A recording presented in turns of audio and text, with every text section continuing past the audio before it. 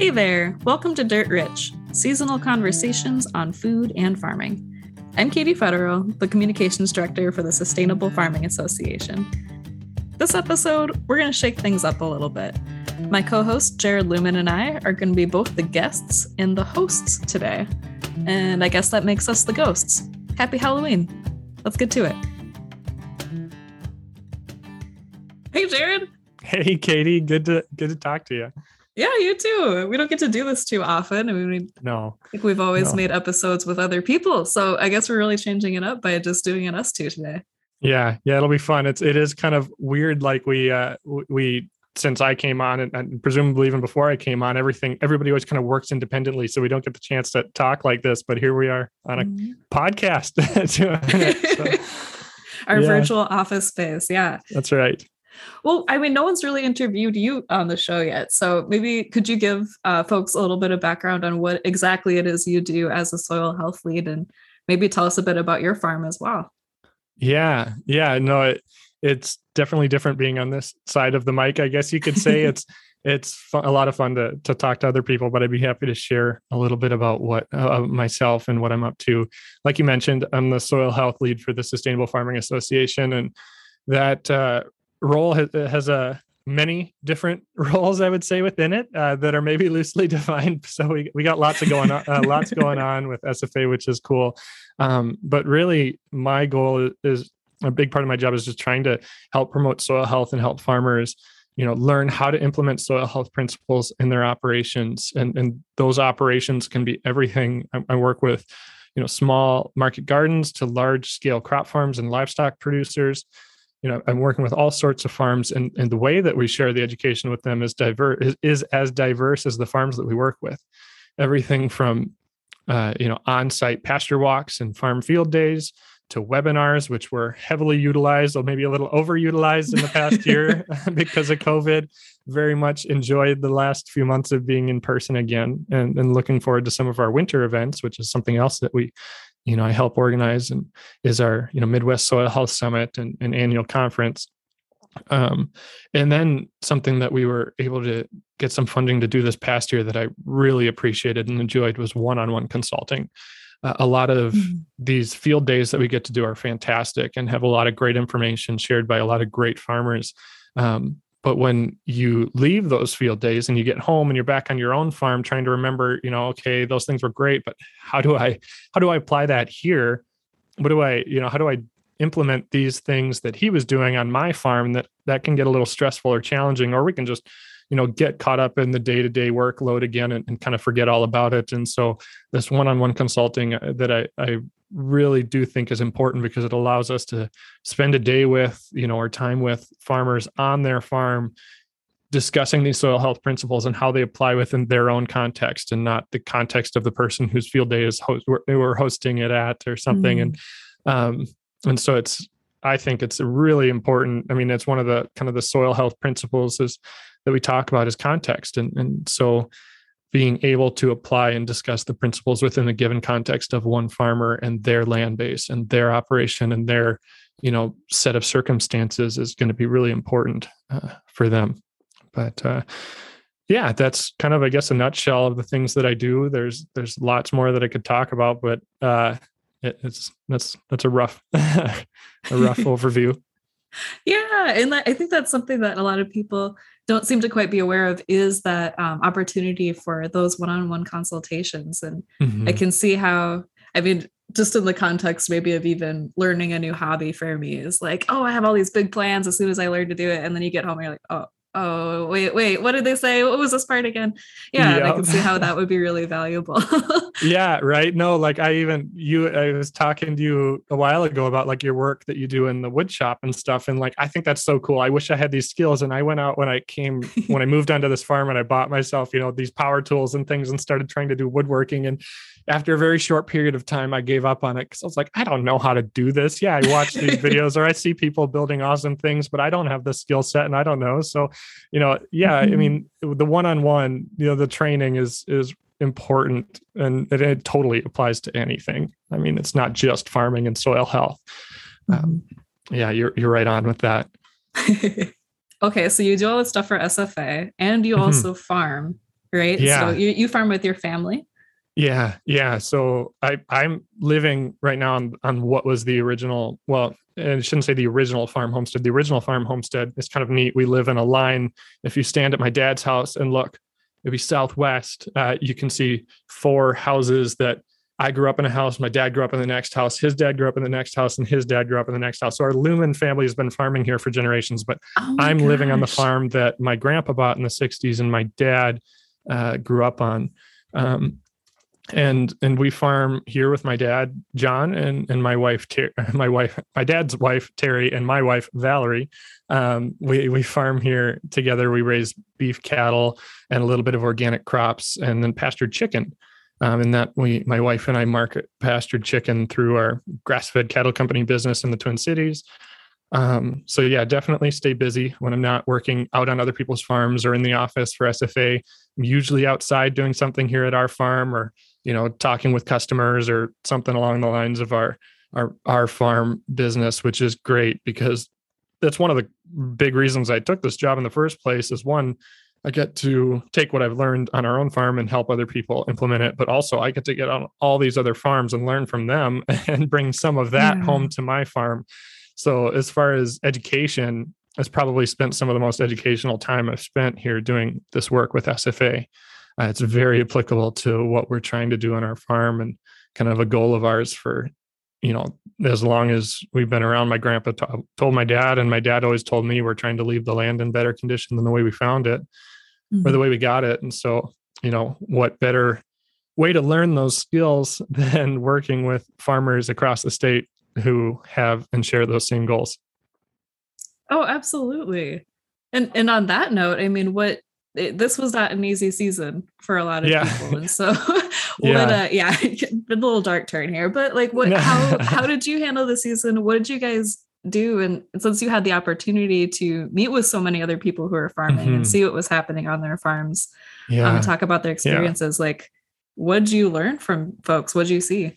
Yeah. So this year it was wild. I mean, for Minnesota, it was extremely dry. It was a drought year, with the exception of this little corner in the far, far southeast corner of the state. If you look at the drought map, that's like normal conditions, it says on it. I'm like, gosh, here we are about 100 miles from where this perfect weather is. And, we're driest that my family has been seeing since 1988. And 2021 was a drought year for Minnesotans. And I'm fortunate that we weren't nearly as bad as a lot of places across the state in West Central and Central Minnesota. There was areas that were extremely dry. And it was kind of an eye-opening year for on one part, just to, experience. I'm relatively young. I've only been farming full time. I've always grew up on a farm, helped every weekend and after school, and came home every summer and weekend from college and worked and stuff. But I'm still relatively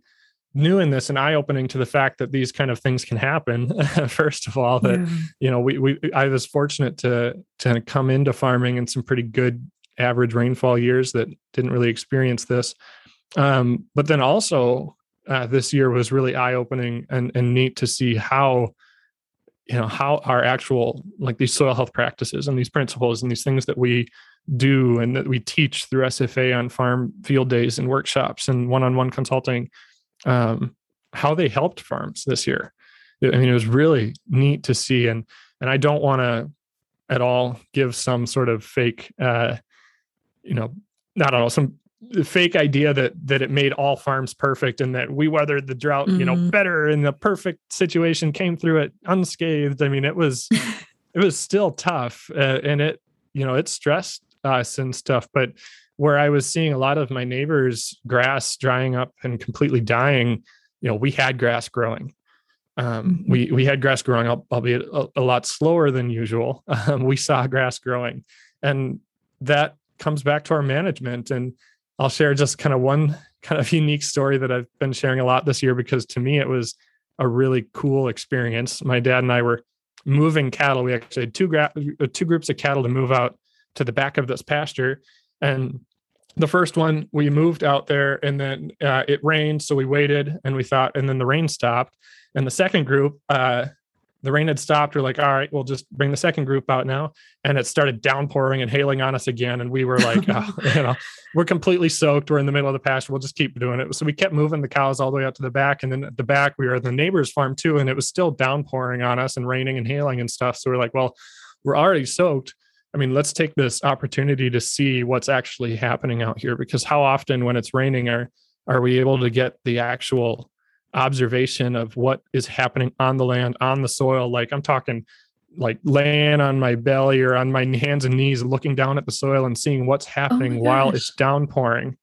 We don't usually get that opportunity. Even if we go out 10 minutes after the rain, it's not the same as what's happening with the rain. And so we did that.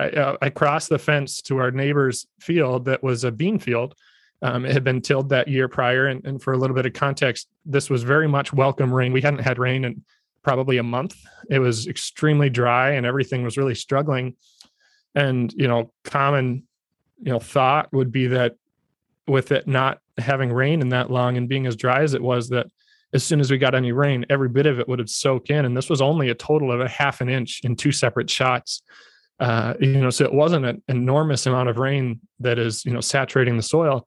But the neighboring bean field had little streams of water running in between the rows down the hill. On this bare soil, the beans were only a couple inches tall at the time. And so the water was just running right down. And this was a time when we needed water. And people always say, it's not the water that we get, it's the water we keep that means the most. And sure, we had a half an inch of rain that day, but that farm maybe captured a quarter inch, maybe an eighth of an inch. I don't know how to measure that specifically. But then on our side of the pasture where we had moved cattle through, we left a lot of residue. We moved them, every day we're always moving them regularly, leaving residue, allowing plants to fully recover and regrow, both in where they had grazed the day before and the stuff where they were grazing at the time and the stuff that they had not yet grazed. I dug down into the grass and was looking around and there wasn't any water moving. It was all staying on the soil. And so that was just kind of an eye-opening moment for me to see that, yes, we're affected by the drought, no doubt, but our management affects maybe, it sets us up to be more ready to take advantage of every drop of rain that does fall rather than letting it, run away like some neighboring fields when we need it most. And so that was just a really cool experience. And then throughout the summer, we just continued to see more and more examples of our management leaving us, ahead of or, having an advantage over some neighbors. And now this fall in August and September, when we did eventually get a lot of rain, we have pasture we're still grazing pasture, and we sent our cows away to graze crop residue somewhere else. And we still probably could have grazed them here another month. And in July, we were wondering how we were going to get to August. And still, we saw, some pretty incredible response when the rain did come. And I'm convinced that a big part of that was how we managed through the summer. It was kind of unfortunate through the summer. I heard several farmers say that, well, it's so dry, I just opened all the gates and let them have what was out there, let them scavenge for what they could find and stuff. And that's kind of the opposite of what you would think would make the most sense. When we have the stressful years and the stressful time is the time when the management is the most important. And so it was just really cool to see that play out on our own farm this summer. Gosh, that was a lot of rambling. Sorry about that. No, I think that illustrates so well what I hear you and other members of the team talking about, with just the importance of observation and how powerful that must have been to see it on your own farm in front of you. And I can see why you would take that story to the field days that you've had too. Yeah, no, absolutely. Observation is so important. If I had not gone out and looked, I wouldn't maybe have had evidence to, back up the management. And it's hard to tell someone else to do something without maybe some proof of why it's important. And now, I feel armored, kind of like ready to, if somebody says, well, why should I do this now? Grass isn't growing anyway. It's like, well, this is why we did it when grass wasn't really growing, and the result that we saw out of it, no doubt, is important. Yeah. Cause I was wondering earlier, like, okay, for, we have a lot of grazing based field days. Mhm. And I would wonder then if some farmers would take a look at like this last year we had and be like, oh heck no, I'm not going to take that risk of having a huge Yeah. drought and not being able to graze and feed my animals. Yeah. No, that's a good point because it was scary. Like I say, we weren't immune to the drought. There was times there where we didn't know if we were going to be able to keep the herd, if we would have to sell off a big percentage of the herd or all of the herd just to be able to, keep them fed.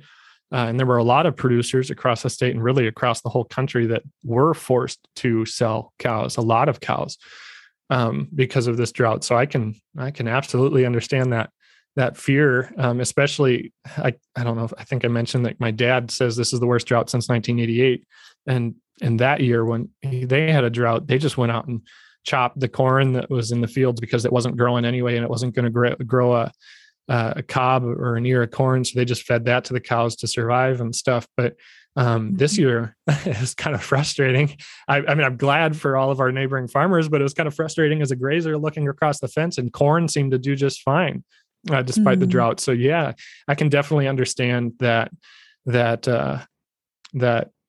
kind of fear that, maybe if you're a little more risk averse that you wouldn't want to do livestock because you're like, this looks pretty scary. But I think what I've seen and across the state on some of the farms that I visited and also on mine is that this management can make you more resilient to it. And also I would say one of the biggest challenges that we were faced this year in Minnesota is just completely caught off guard. I mean, that, we were unprepared for something like this. A lot of states out west that are more used to having droughts have drought plans, specific plans that if we don't have X amount of rainfall by this date, we sell this many cows, or whatever it is. And you have your cows sorted out into groups that sell at whatever dates and your trigger points to make that happen. And Minnesota, we've been, kind of blessed to have the rainfall that we have that I don't know many producers who have that kind of written out specific drought plan. And we were caught off guard and kind of, saw the results of that at the sale barn when all of a sudden people held on too long and there was all of a sudden a massive wave of cows being sold and sale barns shutting down and things. I mean, a lot of what came wasn't entirely the drought's fault. It was a lack of preparation for a drought, lack of planning for, these difficult weather times. And so if somebody is interested in grazing, I wouldn't let this scare you away from grazing or raising cattle. I would let this be a warning to, or a kind of an encouragement to plan for it, because these things happen. And there are years that, crops are, have worse years too. There's hailstorms and things where our livestock, completely cornfields are just knocked flat and destroyed and stuff, where pastures are more resilient and grow back a little quicker and easier and things too. And there's a lot of advantages to a livestock grazing based farm. I mean, the lower input costs, the more reliance on nature and cattle to do the work versus machinery, fuel, and labor. And there's a lot of advantages to grazing, but we should prepare for these scary kind of, years like 2021 or the different weather issues that might come, whether that's a wet year or a dry year. We just need to be more intentional. I would say that's always a word I've taken personally as intentionality with our management. If you're, I don't know, I'll totally butcher the saying, but there's some saying or quote that goes, like failing to plan is planning to fail, kind of a thing, or something like that. Yeah. And it goes right, yeah, hand in hand with livestock and grazing management. If you don't plan for something, if you fail to make a plan for situations, you're essentially planning to fail. And a lot of farmers, I think, experienced this year, ourselves included. We weren't 100% prepared, and fortunately we were able to make it through it and stuff okay. But I think this is good warning for all, just to be prepared. Oh yeah, definitely. Especially when we're pretty sure we can expect to see more extreme weather swings, and you're spot on with like whether it's drought or flooding, or who knows what else nature can serve us up with. But yeah, totally. I mean, that's the beauty of all this soil health stuff, is that it's just building resilience into your business and into your farm. And it might not even be weather related too. I mean, 2020 and 2021 also brought us other challenges with COVID and packing plants shutting down and local processing plants being overwhelmed and demand for local meat being higher than ever. I mean, it was it was a wild year and a half here. But it's just kind of funny because a lot of the things that we've done here with SFA for years prior to me ever coming on, whether we were thinking about it as planning for the year 2020 and 2021, or not, it really set people up well to be prepared for 2020 and 2021. I mean, the food supply issues, we've been working with farmers to try and help build direct marketing enterprises and relationships with local processors and food, just different food channels than the typical commodity market and stuff. We've been working with farmers to do that. I'm at as long as I've been around anyway. I don't know when they started with a lot of that work. And soil health, we've been working on soil health for years as well. Kent Solberg, kind of been doing that for decades. I don't know. He's a pro at this stuff. And so, these things that we've been promoting as just working to help farmers be better farmers and to be more profitable farmers really, lined us up well to, some farmers to not take advantage of the last couple of years, but to be more prepared and to be more resilient to these challenges that came in the last couple of years.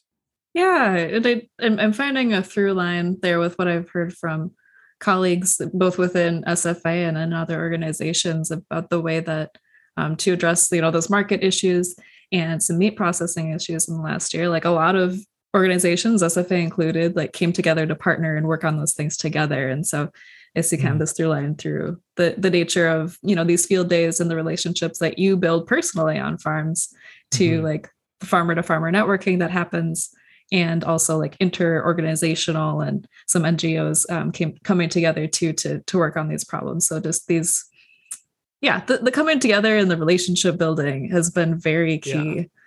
Yeah, no, for sure. It's really cool to see actually like how many people come together, how many organizations they're all working towards similar goals, farmers' willingness to share and, teach each other. I mean, collaboration, I would say, is a big part of the, not just the sustainable farming, the regenerative farming kind of world, but just agriculture in general. It's kind of cool. I would say the ability we have to come together and help your neighbor, kind of a mindset and stuff. And it's really shown out in the last couple of years.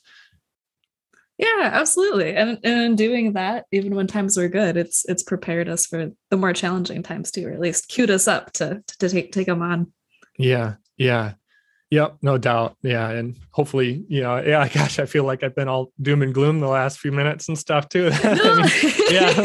We're lucky there's good times in agriculture too. And we're working with, there's good things as well, but no, you're right on.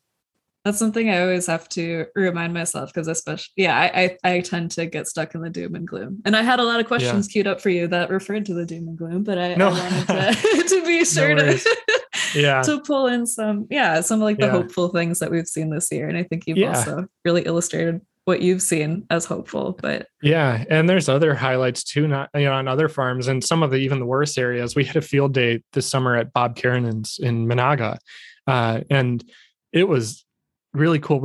I'm not sure. Were you at that field day? I didn't make it to that. Okay. Is that like Western Minnesota?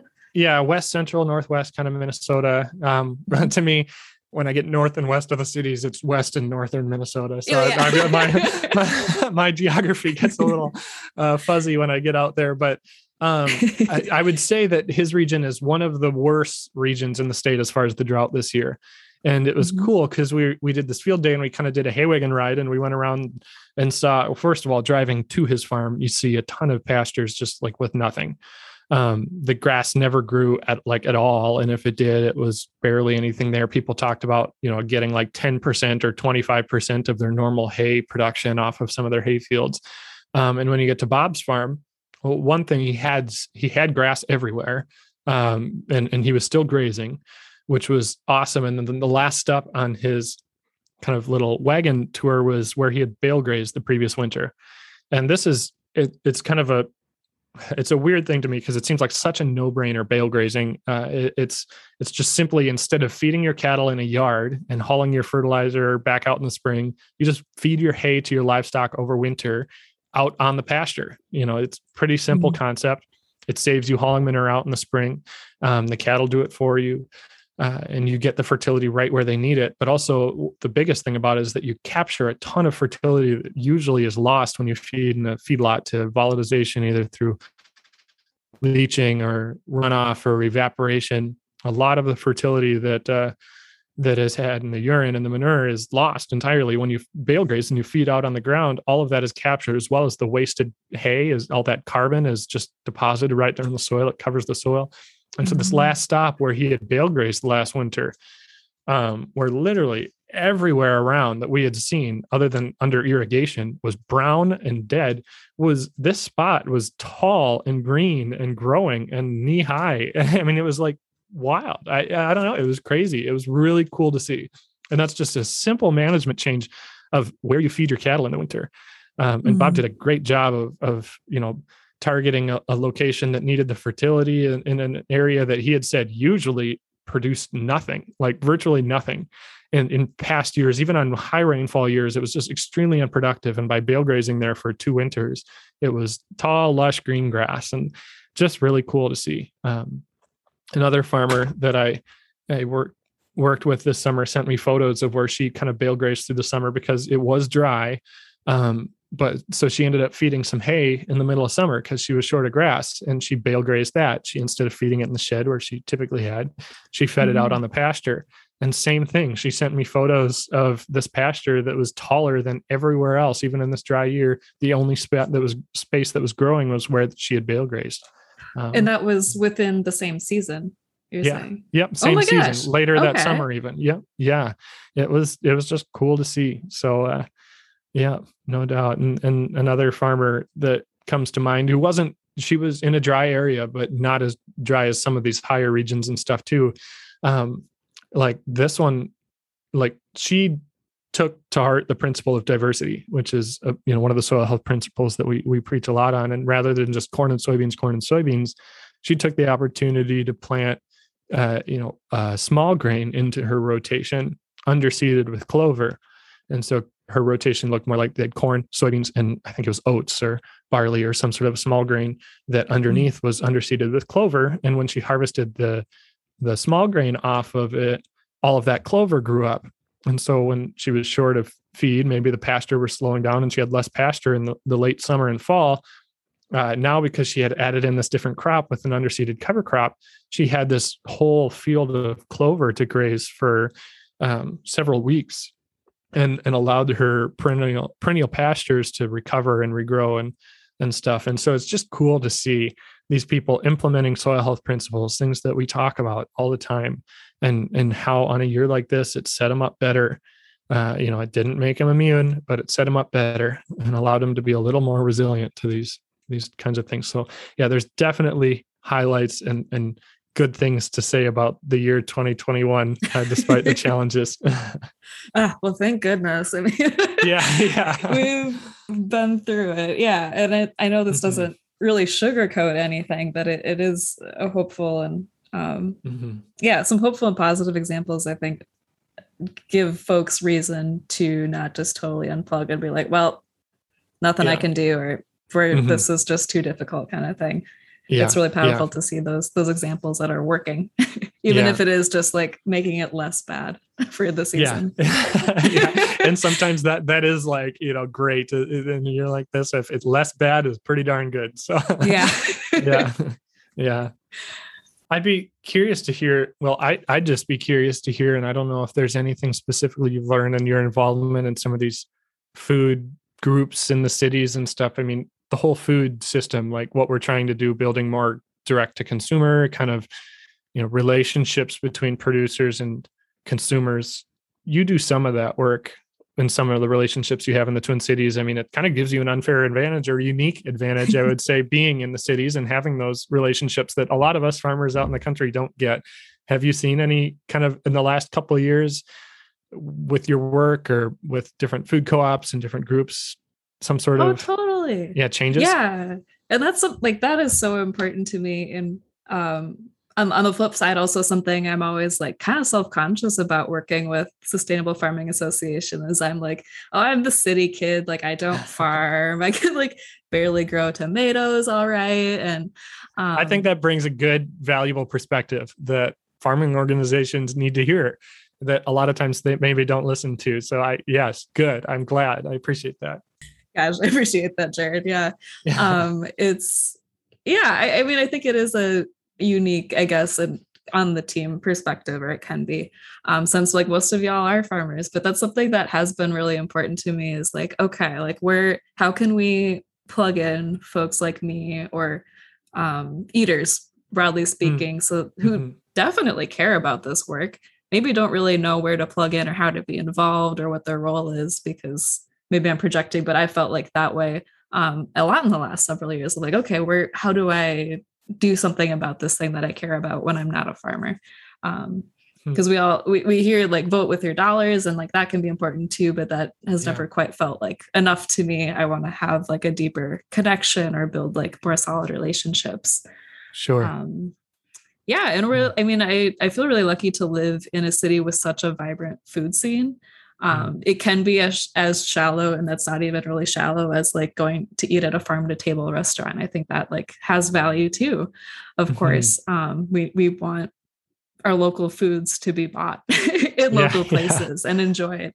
I think over time working with SFA and building more connections with food co-ops. I used to work at a food co-op for a couple of years doing cashiering and such, and now we have more partnerships, or I think they've been ongoing for SFA, but now can be a part of these partnerships with various Twin Cities co-ops who will do things like the Register Roundup to give us funding for specific projects. And this summer, I had a really fun opportunity to attend the Lake Winds membership like annual meeting.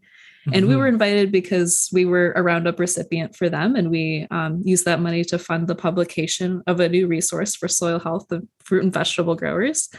And so I got to table with Teresa, our executive director, and there was a couple farmers who were there for other reasons, but they were also SFA members. And so we got to hang out and chat and catch up. And it was really fun to talk with these members living in like the West Metro, who were interested in what we did and were excited to chat, I guess, and who I could tell like their values and our values were really lining up. And we brought this new resource, Soil Health for Fruit and Veg, and people were like, "Oh, it's for farmers." It's like, but do you grow at home? Because like these are the same principles that you can use like in your own yard, right? Like that's kind of the beauty of those 5 principles, is that they work in various contexts. So I think there is a lot going on, and I am excited to continue to find more ways to connect an eater to our work. I know that there's I've enjoyed a couple webinars which were more like meetings, I guess, during COVID, where some folks from regional sustainable development partnerships were having these intentional conversations around how do we bridge the urban and rural divide. How do we it was full of people from like the cities who were like, I would love to go visit a farm. And it was full of people on farms being like, we would love to host an event. How do we like make these connections happen? So I'm excited for more of that. Yeah, no, that's really interesting, because I think myself and a lot of farmers probably take for granted this fact that we grew up on farms. Like I talked about, I'm here, my dad grew up there, just down the road. We've been here for generations, but a lot of people don't have that experience. And also from a farmer perspective, kind of as we were talking about earlier, like the food system, your experience with food co-ops, how have you seen those relationships between, or maybe, I don't know if you have seen or with some of your work, some of the relationships between farmers and food co-ops, what benefits have you seen both to the communities and the locals able to access food in those food co-ops? And what has that meant for some of the farmers that are participating in those food co-ops?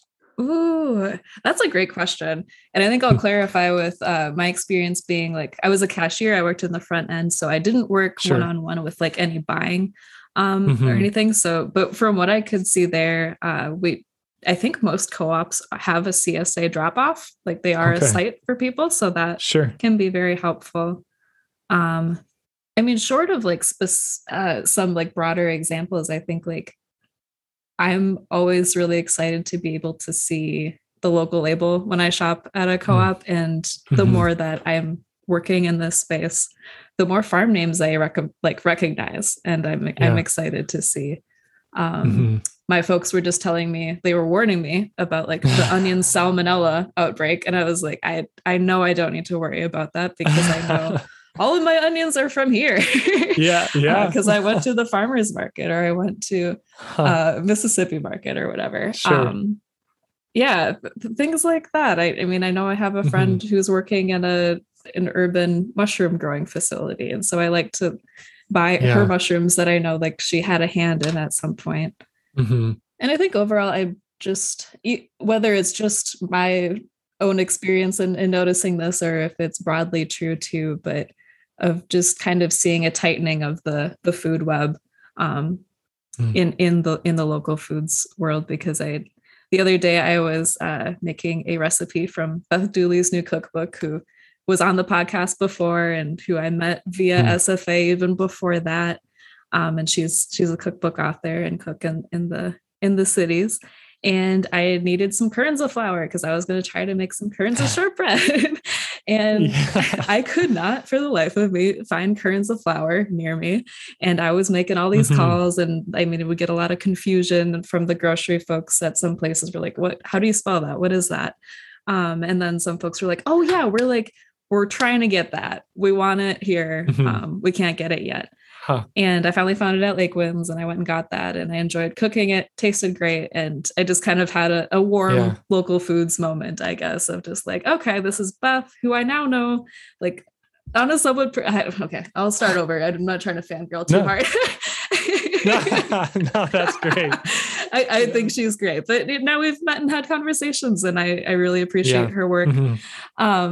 And like Dale Woodbeck is the GM of Lake Winds, and he's on the board of SFA. And here I am making like these shortbread cookies of kernza, which I've heard for mutterings about for years, and now is like kind of more in a mainstream conversation from other people who I work with and had a podcast with. It is just, it's great. I love when all of these little intersections are coming together. It's going back to that relationship building thing, I guess.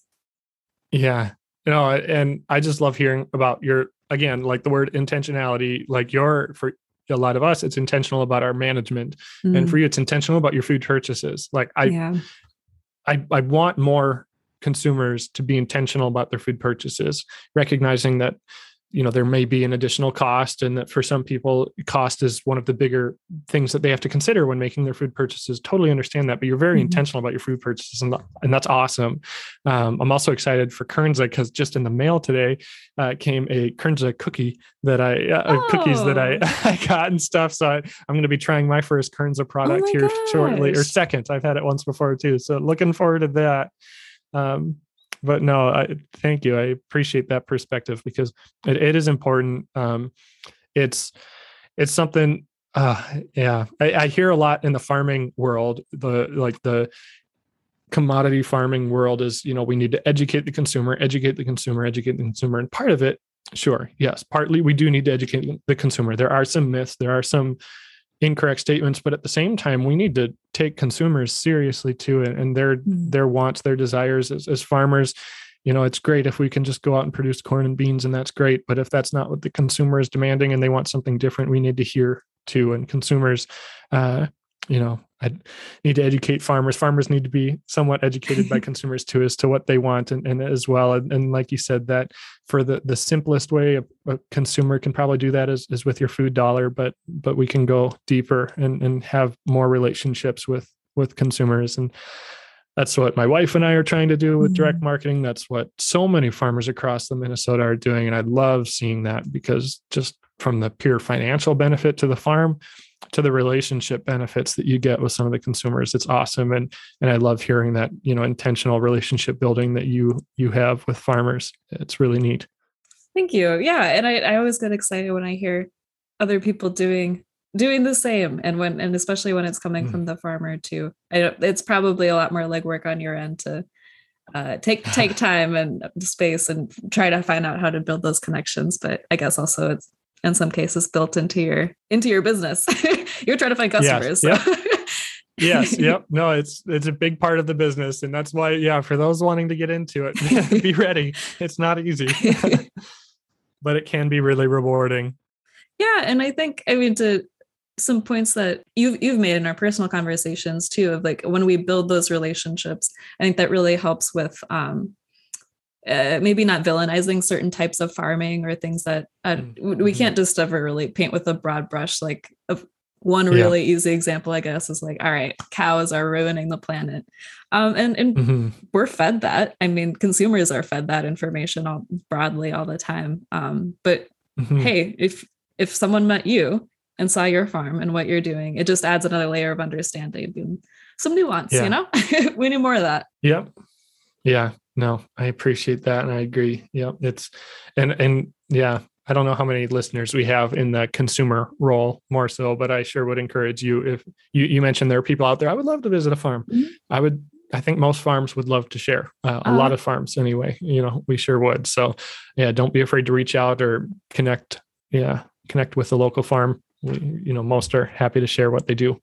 Heck yeah. And I think I want to like tell this to everyone I talk to about SFA, like, who's like me and who's not a farmer, but you can go to a field day. You can go to yes. Yeah.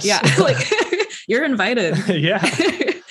That would be so cool. Yep. I would love to. And I would love to see more consumers become producers at whatever scale that amounts to, you know, if it's tomatoes in your backyard or a couple backyard chickens or honeybees, or if it's like some of the relationships that I've gotten to do through work, as well as people who reach out to me and say, hey, our dream has always been to buy a farm. We just bought 40 acres. Can you help me? And it's like, you moved from Los Angeles, California to Minnesota to start a farm. And it's like, that's so awesome. Like, congratulations. It's totally possible, you know, to start a farm and to get involved at whatever level you want to do. So yes, thank you for that point. Oh yeah. It's a great place to make some connections with farmers, because there's going to be a lot of farmers there. So you can come. Yeah.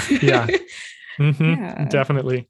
Yeah. Well, I really appreciate all that perspective, Katie, and don't ever undervalue your perspective coming from this, you know, living in the city. It's definitely worth a lot to our organization and to the people we serve. But is there anything else you think we want to talk about or share here before we wrap this up?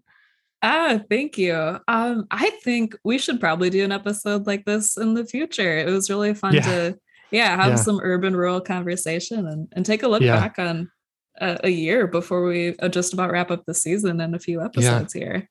Agreed. No, most definitely. All right. Deal. All right. Well, thanks, Katie. Have a good one. Listeners. Yeah.